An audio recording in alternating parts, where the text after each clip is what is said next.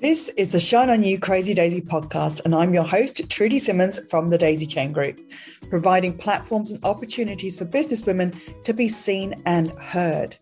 This platform is for the women entrepreneurs that want to hear the real stories of what it takes to be yourself and run a business with all the different hats that you might have to wear. Come and join the Shine On You Crazy Daisy membership, offering online networking, co-working, collaboration, and monthly masterclasses for you to grow your knowledge. Go to thedaisychaingroup.com for more information. These are the platforms to hear and share the stories of the tenacious, the rebellious, and the resilient women that are working towards the future that they build for themselves and their families. Hello and welcome to the Shine On You Crazy Daisy podcast, and I am thrilled and excited to introduce you to Emma Balin from Shared Harmonies CIC. Emma, thank you so much for being involved in the book and the podcast. Please tell us about your business. Hi, I'm really excited to be here. So Shared Harmonies aims to improve confidence, communication and well-being in companies and communities. And we look at things like leadership, organisational development, team building, well-being in organisations. And then as a CIC, we reinvest all our profits working with people in communities that are struggling with a long-term health or well-being condition. It's amazing. I can't wait to have this conversation with you. But what amazes me with the start of your chapter is that you had a dream at the beginning of being a star in a musical because you love to sing. So why didn't that happen? So I think it's still a dream. It's one day I'll sing in a musical. I think I always, as a child, I loved singing. I loved it. But I was really, really lucky as well. So I was, a lot of people get told as their children that they can't sing. So many people I work with get their voices shut down when they're really young with lifelong impacts. I actually had the exact opposite experience. So a teacher pulled me aside at the end of an assembly when I was about 5 and said, "You've got a lovely voice. Would you sing a solo in the school play?" And so I wish I could go back and thank that teacher now for changing my entire life. But so I had that belief, and it instilled in me a massive passion. And I loved acting. I loved kind of being, in the center of attention. I used to love putting on like performances. But I came from, kind of upper working class family in the north. Nobody went on to be a singer or an actor or a whatever. That wasn't something that felt possible. I think not. As a child, I probably had, like we all, you go around and ask kids what they want to be, and it's like an astronaut, and it's all these things. But then we are often surrounded by a culture that kind of makes us believe that those dreams are not possible. And I guess my parents' generation were kind of that generation that, didn't go to university and really wanted that for their children. So it was like there was a big emphasis on, you're clever enough to have an academic career. So think about what that is.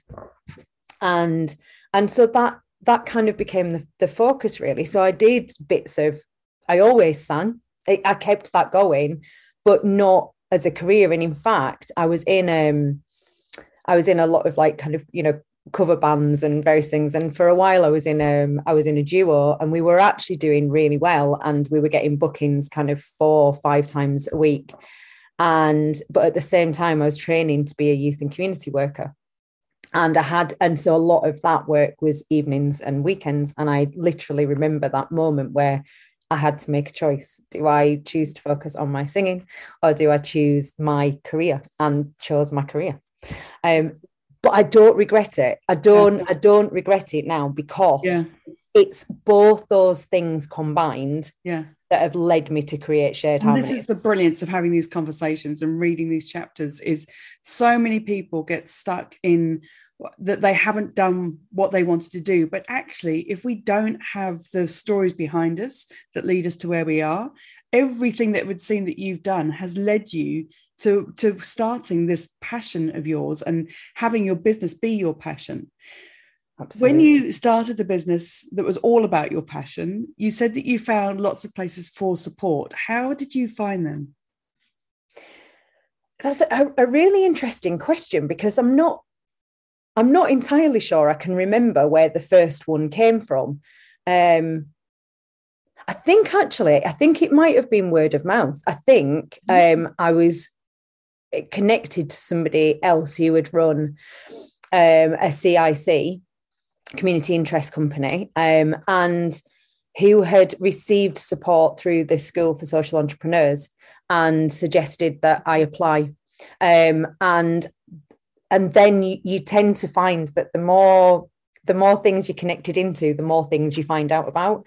So I feel so, I won't say lucky, because I took steps to kind of help create a lot of that, but I feel so grateful to have received the support I've had through both the programs that I've been part of, but then more so the networks of people that I met through being part of that. So I talk in my chapter about finding your tribe, and I know that that's a real passion of yours as well. And it's so important, recently, a number of us in the social enterprise world were all applying for a recent grant around social enterprises. And so in effect, we were all in competition with each other. But this lovely network of people that was on the School for Social Entrepreneurs Scale Up program, we're helping each other. It was like, I found this out about the application process. I've heard this. Has anybody heard this?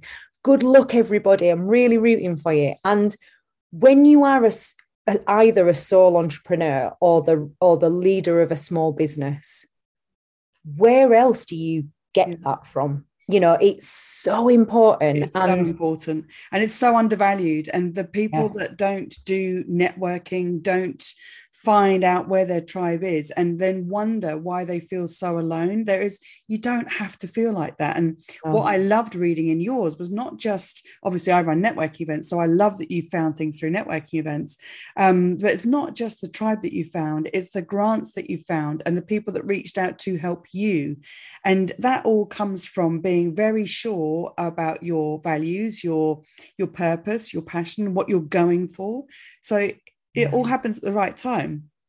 And it's absolutely. And I think, so I think you've just said two things then that really resonate with me. So the one is not being afraid to ask. And that's been huge for me, being part of those networks that make it okay to ask, and learning that, because I think so often we see things in media, don't we, social media, where people present their business as being the complete picture. So we know exactly what we're doing. And to an extent, you have to present your business like that. But then there is no leader in any business, I would absolutely guarantee, even at the highest level of the biggest businesses, that don't face challenges they do not know how to overcome. And so everybody needs to ask for help. So there's that, and being part of those tribes and networks and being able to ask for help is what enables you to then find that next bit of support, whether it be a support program, and I've been on a few, and they've all given me different things and all been amazing in their own way, or that little nugget of advice or that new connection. But the other thing you said as well then was about things come at the right time. And my other big thing has been learning to listen to me, learning to listen to my intuition, not the nagging voice in your head, the one that's the doubter, but like really feeling into what feels right. And when I've done that, that is when I have found everything has come at the right time. Everything has come in the right way. And it's the way that I now choose to run my business and live my life. This is the brilliance, because you describe being right where I was meant to be and completely out of my depth. And I read that sentence and I went back and said, did she just say that? Because it is so perfectly imperfect in the way that we feel in our businesses so much of the time. Right where I'm meant to be, but completely out of my depth. So, but what do you do at that point? Because you've just touched on a couple of things, but what do you do when you feel that? So I think so many of us start our businesses because we've got a passion. So for me, it was I had a passion to improve well-being and connection, and I wanted to do it through singing because that was my other passion. And I had this brilliant idea. I knew it was going to work. I tested it, but I'd never run a business. I'd been employed all my life. So I had some experience of writing grants. I'd been a team leader. So I had some of the skills, but I didn't do marketing. I was an absolute tech phobe. Like how do you run a business? And I think that comes back. So again, I think that comes back to that thing of not being afraid to ask, not being afraid to say, actually, I don't know this. Because my experience is, as soon as you do know it, you will uncover the next thing that you don't know. Yeah. And so then you've got to overcome that to get to the next thing you don't know. It keeps going. It does. It's a constant cycle as your business grows and develops. And so I think it's being able to expand your awareness and put those questions out there. And coming back to your point, networking is one of the most brilliant places you will do that, because I think people will be surprised how keen people are to give back, because most of us have been on the receiving end of that support and guidance at some point. So I know, me personally, I've offered that back to lots of people. I'm not saying that I know everything by any stretch, but I have definitely learned things that other people are still struggling with. And I got advice and guidance. So I'm so keen to give that back. But the other thing that you did say about what you do at that point is looking for opportunities, because there's always somebody reaching out to you in some way, or something that get put in your path of, oh, that's what I'm meant to do. And it's just keeping your eyes open for those opportunities. Absolutely. What is one lesson you've learned that you would want every entrepreneur to know? There are so many, and I think I cover about 10 in my chapter. But for me, probably the biggest one is believing in yourself. So it is not saying that you need to know everything all the time, because as we've just discussed, it's a constant learning journey. But if you do not believe with passion, like really believe in yourself and in your ability to create amazing things, nobody else will. I really believe that what we put out, what we project out into the world, is what we get back. And so if you are projecting constantly fear, doubt, insecurity, that is how people will respond to you. But if you believe in yourself, people will respond to that, and people will believe in you. And it's so fundamental to me. And so all those other things, finding your tribe, all that other stuff will help you do that. But that is the key for me. It is. What's your favorite business book? So I have about 15 business books on my windowsill that faces my desk that I've read little snippets from, but never read all of them. But I think I have a couple of books that I've read in kind of my life that have actually influenced the way that I live my life and the way that I run my business. So I'm a huge fan of Paulo Coelho, and the first book of his I ever read was The Alchemist, but I've gone on to read lots more. And there was a book that I read a few years ago that I've since read a number of times, which is called The 40 Rules of Love by Elif Shafak. And both of those really resonate with me. And I think the messages in those that really resonate with me, again, is learning to listen to your heart, learning to be who you were born to be, and learning to find your life's purpose. Because I just believe that so often, so many people end up looking back and thinking, how did my life end up like this? How am I doing these things every day that I never wanted to do, that I still don't want to do? Why am I all these things to all these other people, and the me is somehow lost under all that? And so bringing it back to who am I? What makes my heart sing? What drives my passion? what is my purpose, and being able to keep tapping into that intuition and